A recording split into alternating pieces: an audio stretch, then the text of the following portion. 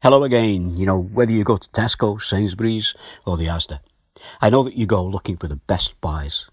And when it comes to fruit and vegetables, you're probably looking for the biggest and the freshest. But I'm sure that whatever you find among the fruit on offer, that it won't take two of you to carry the fruit home. There's a passage in the Bible where it took two men to carry a single cluster of grapes, some pomegranates and some figs. And they had them tied to a pole which they carried on their shoulders.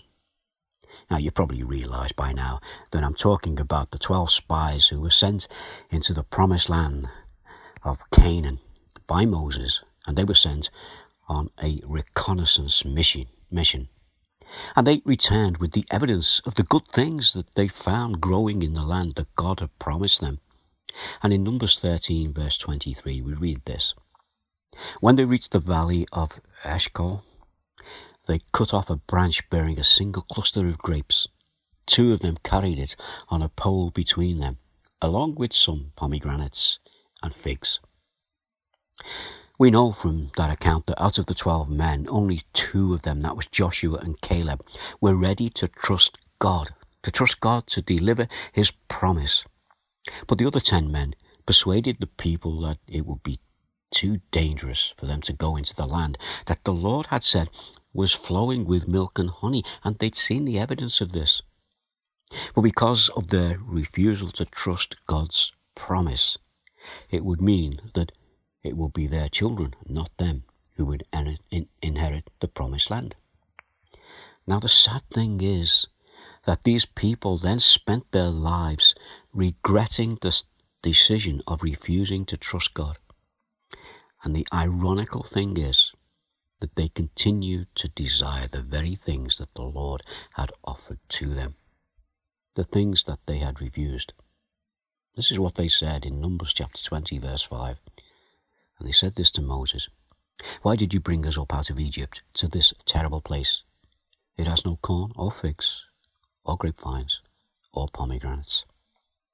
You see, they refused to accept what the Lord had prepared for them as he freed them from slavery, and he then offered them his providential care in the land that he had promised.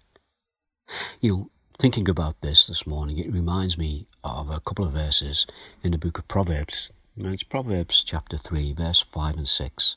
And this is the advice to us, the advice that those people should have taken when given it by Joshua and Caleb. So Proverbs 3, 5 and 6. "Trust in the Lord with all your heart, and lean not on your own understanding. In all your ways submit to him, and he will make your paths straight." For us, the offer from the Lord is for us to be set free from the penalty of sin and to come into what the Lord has prepared and provided for us. Let's just pray. Father, we thank you for these few minutes when we can consider your word, and we just ask that you will help us to apply what we learn about you and about ourselves, that we can apply it to our daily life. Firstly, that we might put our trust in you for our salvation, and then that we might continue to trust in the provision that you have given us. And again, we ask these things in the precious name of Jesus. Amen. Well, how about a verse to finish with? And this verse really could be our prayer for this morning. It's from Romans. It's Romans 15. It's verse 13. So I'll just say these few words and we can put our amens to the end of them. And this is verse 13 of Romans 15. "May the God of hope fill you with all joy and peace as you trust in him, so that you may overflow with hope by the power of the Holy Spirit." And we all say amen to that. Amen. Well, God willing, be back again tomorrow.